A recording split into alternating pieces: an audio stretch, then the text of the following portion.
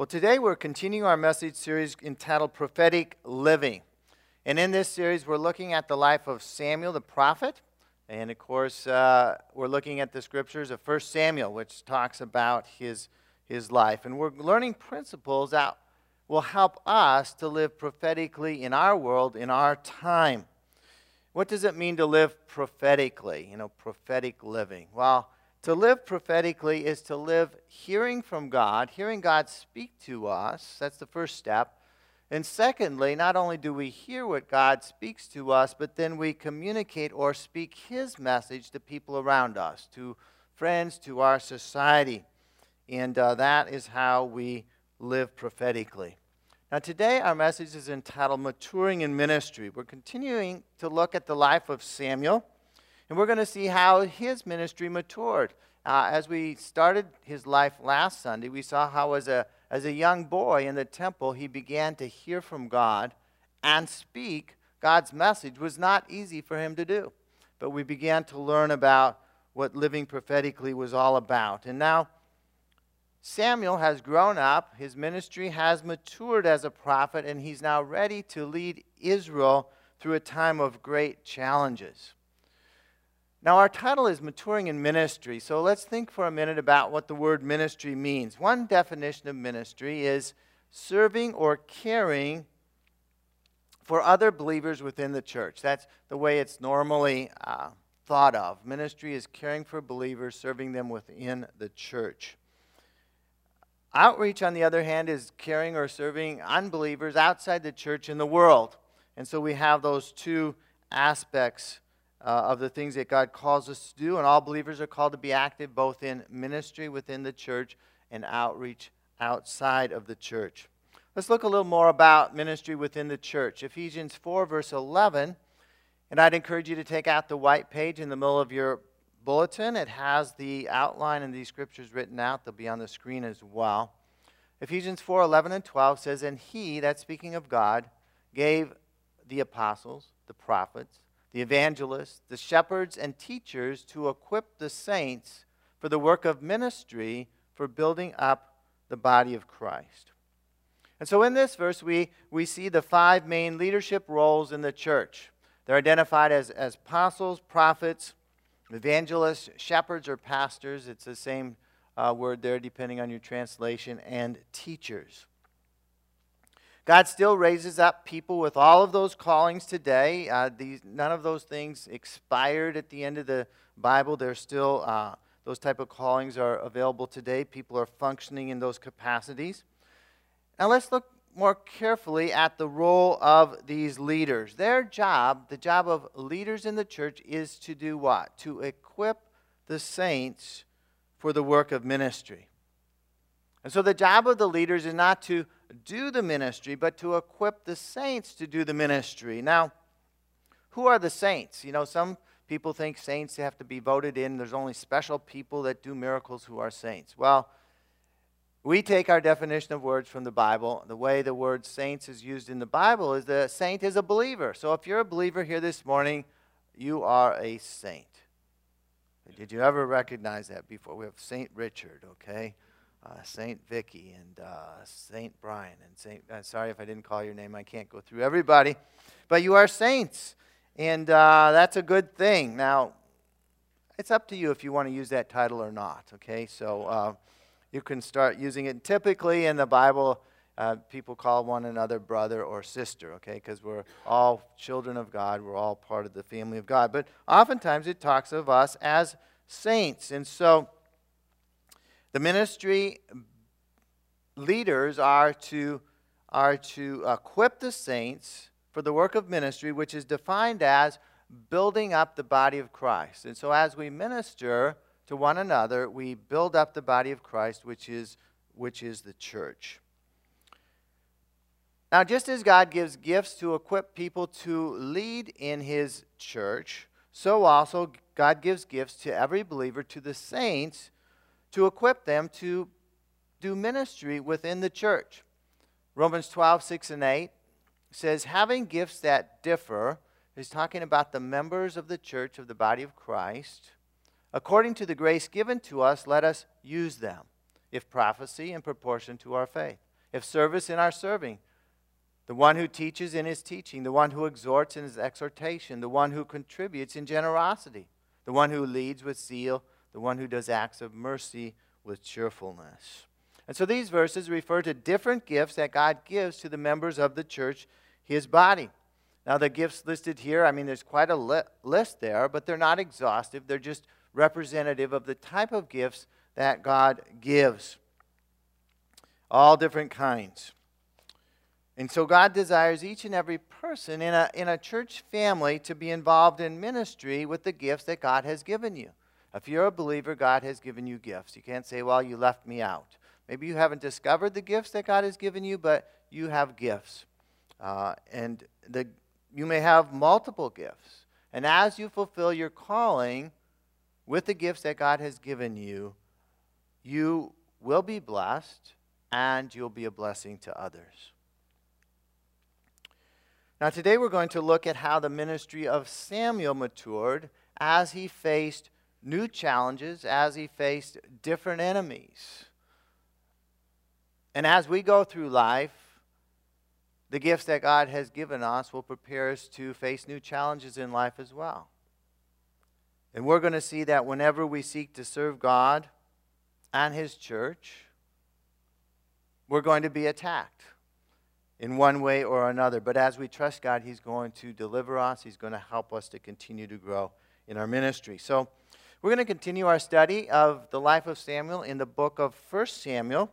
And we see in the story God's presence was going to be lost from Israel in a way. The Israelites were far from God. We saw last Sunday that the high priest Eli had not raised his sons properly. All kinds of things were going on that were contrary to God's will in the temple. The Israelites were basically living in rebellion against God in many ways. They were worshiping idols as well as trying to worship God at the same time. And they decided in their battle with the Philistines to take the Ark of the Covenant, which was in the temple, and they thought, if we take this with us, we're going to gain the victory over the Philistines. It's kind of like a good luck charm. If we have this ark with us, surely we're going to take the battle. We're going to conquer the Philistines. Well, the Ark of the Covenant was a place where God's presence was manifest. It was a very special inside where the 10 Commandments and the rod of Aaron that budded and some manna that had been collected during the 40 years in the wilderness. It was a very special thing. God's glory appeared there. Only the high priest could come in to the Holy of Holies at special times. If you came in at the wrong time, you were a dead man. And so there was great power there. And so they took this ark into battle with the Philistines, and guess what happened? They were soundly defeated, and the ark was captured by the Philistines. They thought, we'll have the power now. Well, when the news came back to Eli the high priest that the ark had been captured by the enemy, by the pagan Philistines, he was older, he fell off his chair and broke his neck, and he died. And so the ark then of the Lord was in the country of the Philistines for 7 months. Now the Philistines thought this would be great to have the ark, to have the power of God among them. Well, it wasn't so great for the Philistines. As this ark was there, all kinds of diseases and plagues began to break out. People were dying all over the place, and they knew it was because of this ark. They said, we got to get rid of this ark. They moved it to another town. The same thing happened, and they were like freaking out. And so they decided to send the ark back to Israel. The ark came back to Israel. We don't have time to read all the verses here. I'm just giving you a synopsis. It came back to Israel, and some people tried to touch the ark to help things out, and they were instantly struck dead and say, oh man, get this thing away from us. And so ultimately the ark was brought back, and somehow we'll see what happens in chapter 7 verse 1. It says, the men of Kiriath-Jearim came out and took up the ark of the Lord and brought it to the house of Abinadab on the hill. So somebody said, Abinadab, you take this thing. We can't handle it anymore. The Philistines had destroyed the temple in Shiloh, we think, And so it says they consecrated his son Eleazar to have charge of the ark of the Lord from the day that the ark was lodged at Kiriath-Jearim. A long time passed, some 20 years, and all the house of Israel lamented after the Lord. And so rather than being placed in a temple, the ark was now placed in somebody's house. Now this house was blessed by God as the ark was there, but things were not going so well for Israel. They had been defeated in this battle with the Philistines, and now the Philistines basically were dominating over Israel. They were in subjection, Israel was in subjection to the Philistines, and things were not going well at all. And so 20 years passed, so that was the time in Samuel's life. He obviously now was I don't know exactly his age, but he wasn't a young boy anymore after 20 years. He was probably in his 30s or 40s, something like that. The nation then began to lament or mourn and seek after God. They knew something was wrong.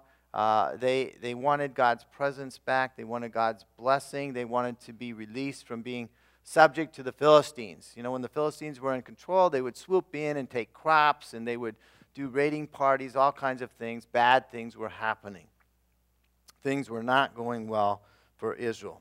But we'll see that even though they're mourning and they're seeking for God's blessing in their lives, they had not truly repented of their wicked behavior.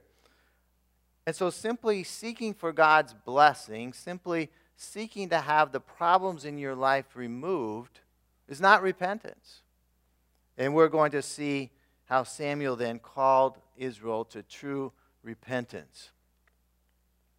Verse 3 of chapter 7, and Samuel said to all the house of Israel, if you are returning to the Lord, there's an if, this is an if you are truly returning to the Lord with all your heart, then put away the foreign gods and the Ashtaroth from among you, and direct your heart to the Lord, and serve him only, and he will deliver you out of the hand of the Philistines.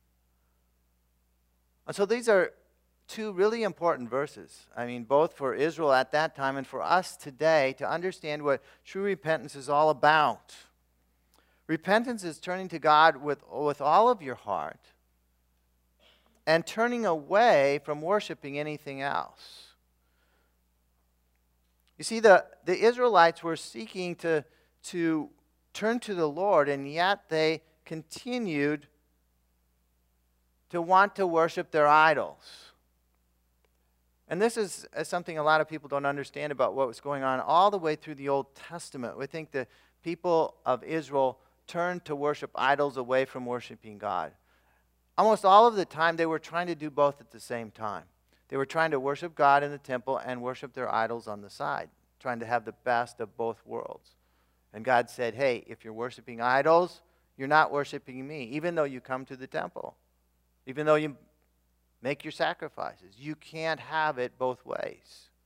You have to serve him, as Samuel said, serve the Lord alone. You have to turn away, put away these foreign idols.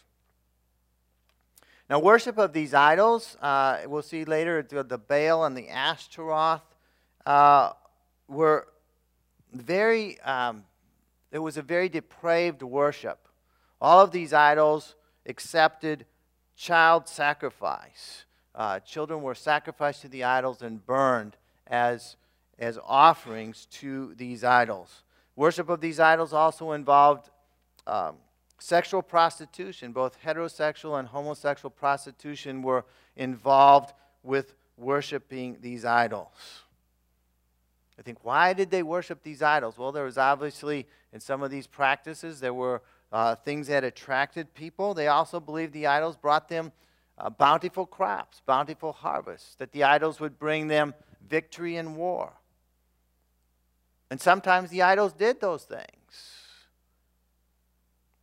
And Samuel then was calling the people to true repentance, to serve the Lord alone, and to put away all the idols. And so after 20 years of really God's judgment being upon Israel, Samuel now calling them to true repentance, it says in verse 4, the end, the people of Israel put away the Baals and the Ashtaroth, and they served the Lord alone. And so as Samuel led the people, as Samuel called them to repentance, they thankfully followed his direction. So let's think for a minute. Why was the ark captured and Israel defeated by the Philistines? It was because of the sin of Israel, because they were worshiping idols. Again, this sin had affected Eli the high priest. It affected his sons. They were involved in sexual immorality in the very temple of the Lord. And so they had brought in the practices of these idols right into the temple itself. And, of course, I didn't mention that they were killed in battle with the Philistines. God's judgment came upon them as well. And the priesthood was removed from Eli and his family forever. And so this sin brought God's judgment upon the nation. Samuel called the people back to repentance, and they turned to serve the Lord alone. Now let's think how that applies to America today. Oftentimes we think, oh, those people back there, they were so primitive, they worshiped idols. We don't do that anymore. We're much more advanced. And we would never do such things. Well, the Bible teaches us that behind idols is demonic powers. And those demonic powers are the same today as they were thousands of years ago. They look for the same sins. They look for the same practices. It's all the same. They may have different names. But what's going on today? Well, we see child sacrifice today. Abortion is basically child sacrifice. It's a sacrifice of a child within a mother's womb. And even today now, laws are being passed that if the baby is born, the baby still can be sacrificed because that was the mother's intent from the beginning. And these laws are being passed in states across the nation. We see sexual depravity that's celebrated more and more. Rather than just being something that's permitted, is now being celebrated in many different ways. And so these demonic spirits that were operating in these idols thousands of years ago are still around. People are still worshiping these idols, even though they may not have names. They're following these practices in a similar way. And so it's the responsibility of God's people, just as Samuel called the nation to repentance, it's for God's people to call for repentance across our nation to avoid God's judgment coming upon us, because God's judgment will come if sin is not restrained. How is sin restrained in a nation? Well, it's restrained, first of all, by God changing people's hearts, individual people's hearts. They repent, they turn towards God, and they no longer serve idols. They no longer serve the idols with various types of sins. Sin is also restrained in a nation, even among unbelievers. How is it restrained? It's restrained through the authority of government leaders and laws that are in keeping with God's word. Sin is restrained as we have godly government. Even though the government itself may not be completely manned by believers, it's put into place, the Bible teaches us, by God's authority to restrain evil. That's why, as a chaplain for the Baldwin Police Department, I started riding with the officers. And, as we talk to the officers, what do they see? Most of the time what they see is people doing bad things, right? I mean, not exclusively, but that's their job, to restrain evil. Somebody's doing something wrong, if somebody's breaking the law, they need to exert the authority of the government and do something to stop what's going on. And so the Bible says they are put into place by God to restrain evil in our world, or else everything would just be chaotic. And so it's imperative that every church makes clear the biblical principles, because each of us is responsible for our government. It's not like this in every country in the world, but because we live in a democracy, our government is put into place by people voting. We have the privilege to vote, and we need to vote for godly leaders and godly laws to be put into place and enforced in our nation.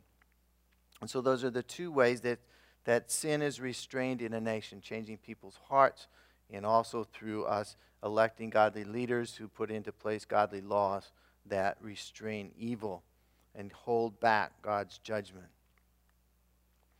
Well, Samuel had talked to the people. They'd repented, and now he began to pray for the people. Verse 5, Samuel said, "Gather all Israel at Mizpah, and I will pray to the Lord for you." So they gathered at Mizpah and drew water and poured it out before the Lord and fasted on that day and said there, "We have sinned against the Lord." And Samuel judged the people of Israel at Mizpah. So Samuel gathered all the people of Israel. I don't know how he got everybody there, but there was a lot of people there. They sought God together there. They fasted. Samuel prayed. The people repented. They turned away from worshiping these idols. They turned away from their sins. And so Samuel was now ministering both as a prophet and as a judge of Israel. Now, the previous book to 1 Samuel is Judges. It records the different judges that ruled or led Israel. Samuel was the last judge of Israel, and in my estimation, I think many people's estimation, he was the last and best judge that Israel ever had. Now, it sounds like everything was going great, right? The people had repented. They turned away from their idols. Surely God was going to bless them, and everything was going to be wonderful, but not so fast. The enemy attacked. Verse 7, now when the Philistines heard the people of Israel had gathered at Mizpah, the lords of the Philistines went up against Israel. And when the people of Israel heard of it, they were afraid of the Philistines. And the people of Israel said to Samuel, "Do not cease to cry out to the Lord our God for us, that he may save us from the hand of the Philistines." Well, the Philistines saw Israel was gathered there at Mizpah. They were worshiping God. They thought, well, this is a good time to attack. We've got them all there, and we can march towards them. The Philistines started to march toward the Israelites, and the people knew they were coming, and they were afraid. They were afraid they were going to be wiped out. And say, "Samuel, pray for us. We don't know what to do, that we'll be saved from the Philistines." And so Samuel had great authority, the people had great trust in his prayers, and we're going to see he answered their plea, and we're going to see that he prayed. And as he prayed, God defeated the enemy. Samuel cried out, verse 9, to the Lord for Israel, and the Lord answered him. As Samuel was offering up the burnt offering, the Philistines drew near to attack Israel. But the Lord thundered with a mighty sound that day against the Philistines and threw them into confusion, and they were defeated before Israel. And so Samuel did pray before God. He began to offer up burnt offerings to God, sacrifices to God, as he prayed. And things perhaps, how is that going to stop the Philistines? Offering up sacrifices, praying. But yet God heard the prayer, and it says he answered him. Suddenly, the scripture says that the Lord thundered with a loud sound, with a mighty sound. We don't know what happened, okay? It might have been tremendous lightning and thunder going on. It could have been an earthquake. But suddenly the enemy was thrown into confusion. They didn't know what was going on, and Israel was able to attack them and defeat them. All a result of the repentance of the people and the prayers of Samuel. And so what principles can we learn from what happened? Well, we can learn an important principle about ministry and turning to God. When you make a decision to get right with God, when you make a decision to move on with God in a new way, you think, wow, this is great. What often happens? The enemy attacks you. He doesn't like it. He doesn't like you moving on with God. He doesn't like you turning away from the sin he had you doing before. And so very often you're going to be attacked by the enemy in different ways. But we can survive the attacks of the enemy. How can we do that? Well, by prayer. Not by depending on our own strength to survive the attacks, but as we pray ourselves, as we join with prayer with other believers, God will defeat the enemy and release blessing into our lives. And so we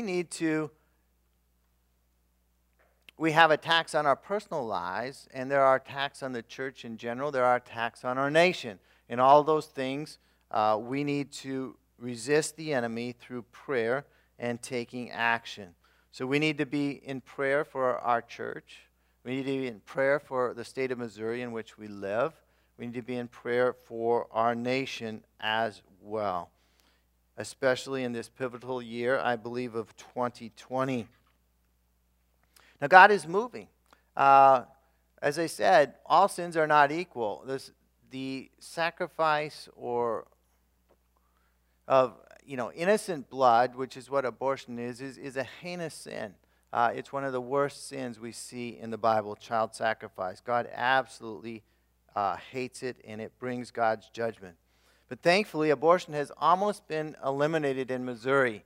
There's very little abortion going on anymore. There's only one abortion clinic left. It's one of the few states in America that only has one abortion clinic left, and even the abortions through that clinic continue to plummet.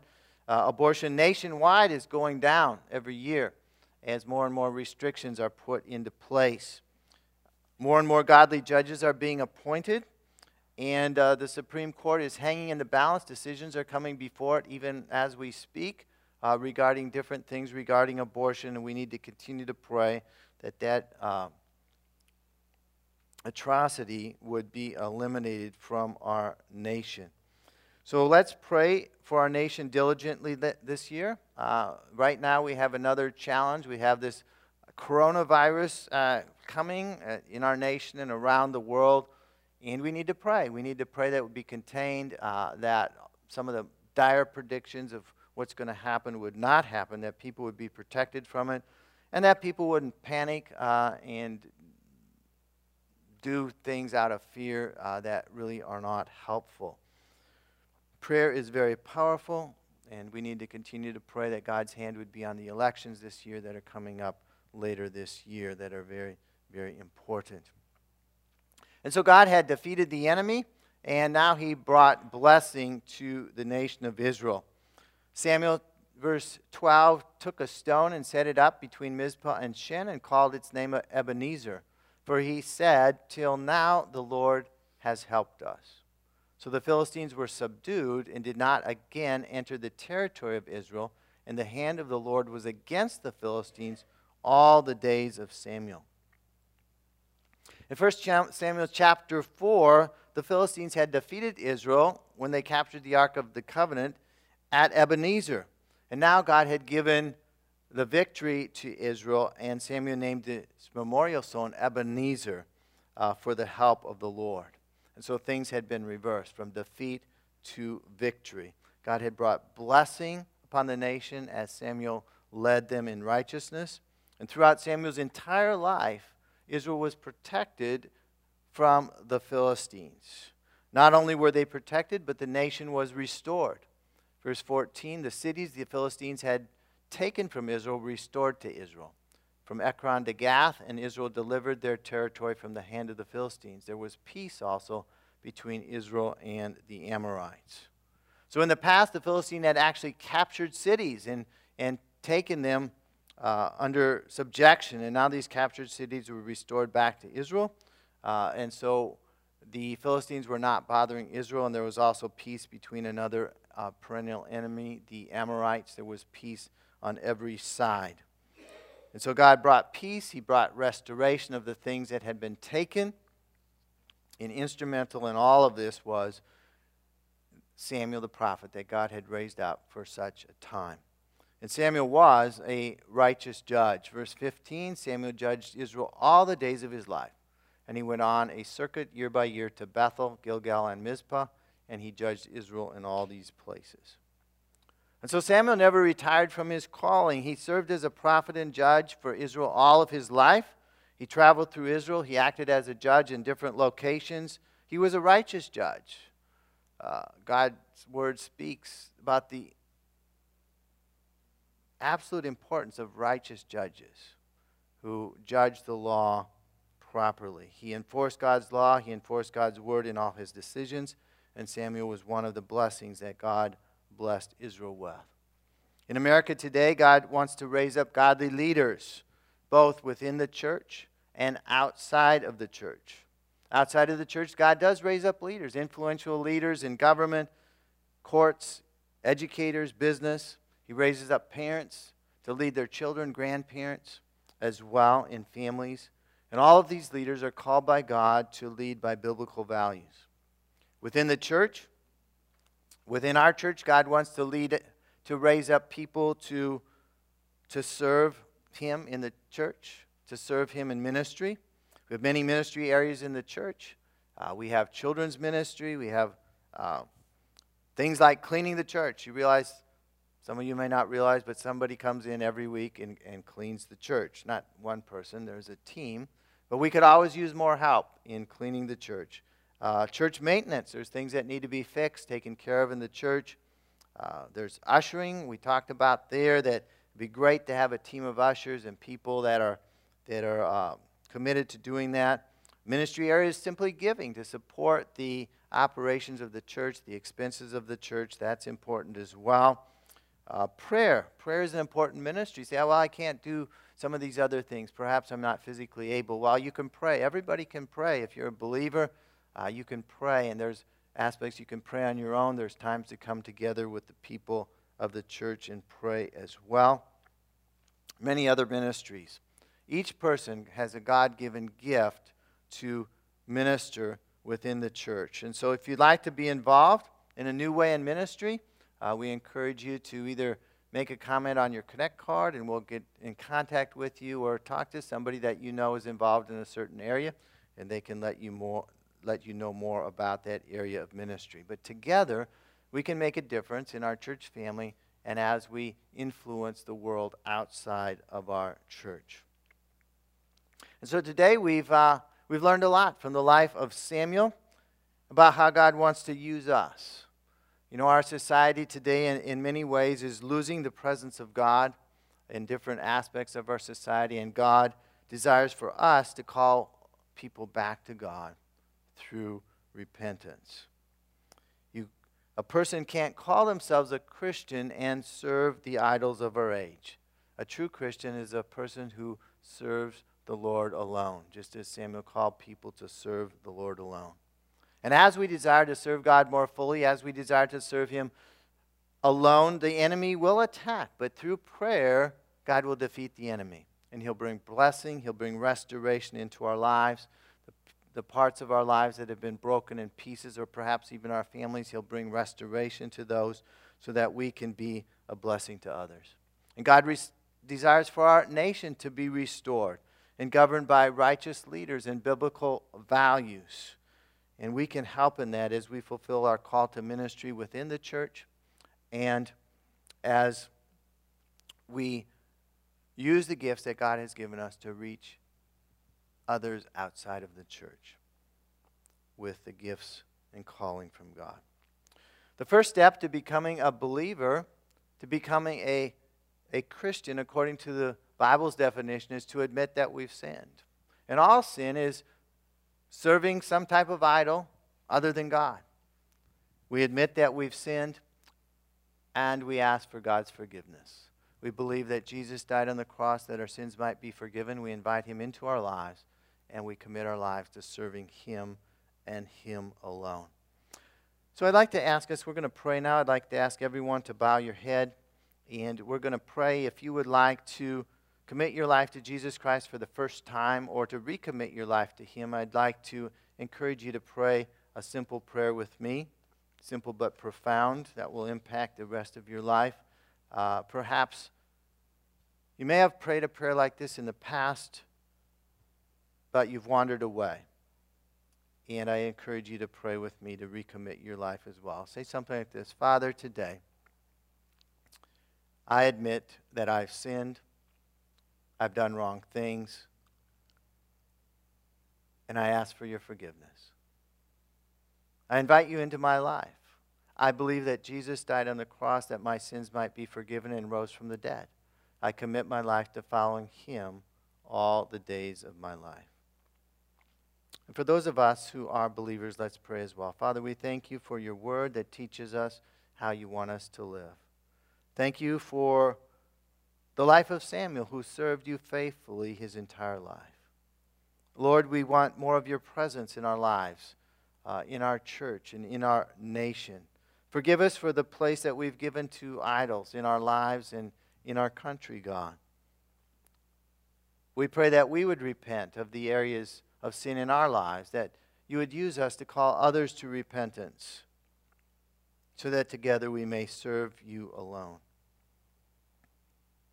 Help us to understand the importance of prayer as we pray in our own lives and as we pray with others so that we may defeat the enemy's attacks. We pray for any in our church family who are under attack, that you would rescue them. We pray for our nation and indeed our world that is under attack by this coronavirus. We ask that you protect and give wisdom to overcome this attack of the enemy. May we not give in to fear, trust you to protect us, and use reasonable precautions. Lord, we want to see our nation blessed. We want to see our church blessed. We want to see our city blessed. We ask that you bring a restoration of biblical values to our leaders and to our laws. Give us righteous judges that judge according to your word, God. Guide our nation to elect godly leaders in this election year of 2020. And finally, we asked for and we pray for missionary MC, who's serving you in a sensitive area in Eurasia. God, we pray that you would protect and empower her to help set free the girls that she's ministering to that have been enslaved in human trafficking. We pray for your protection, and we pray many girls would be set free and come to you through the ministry of MC. It's in Jesus' name that we pray. Amen.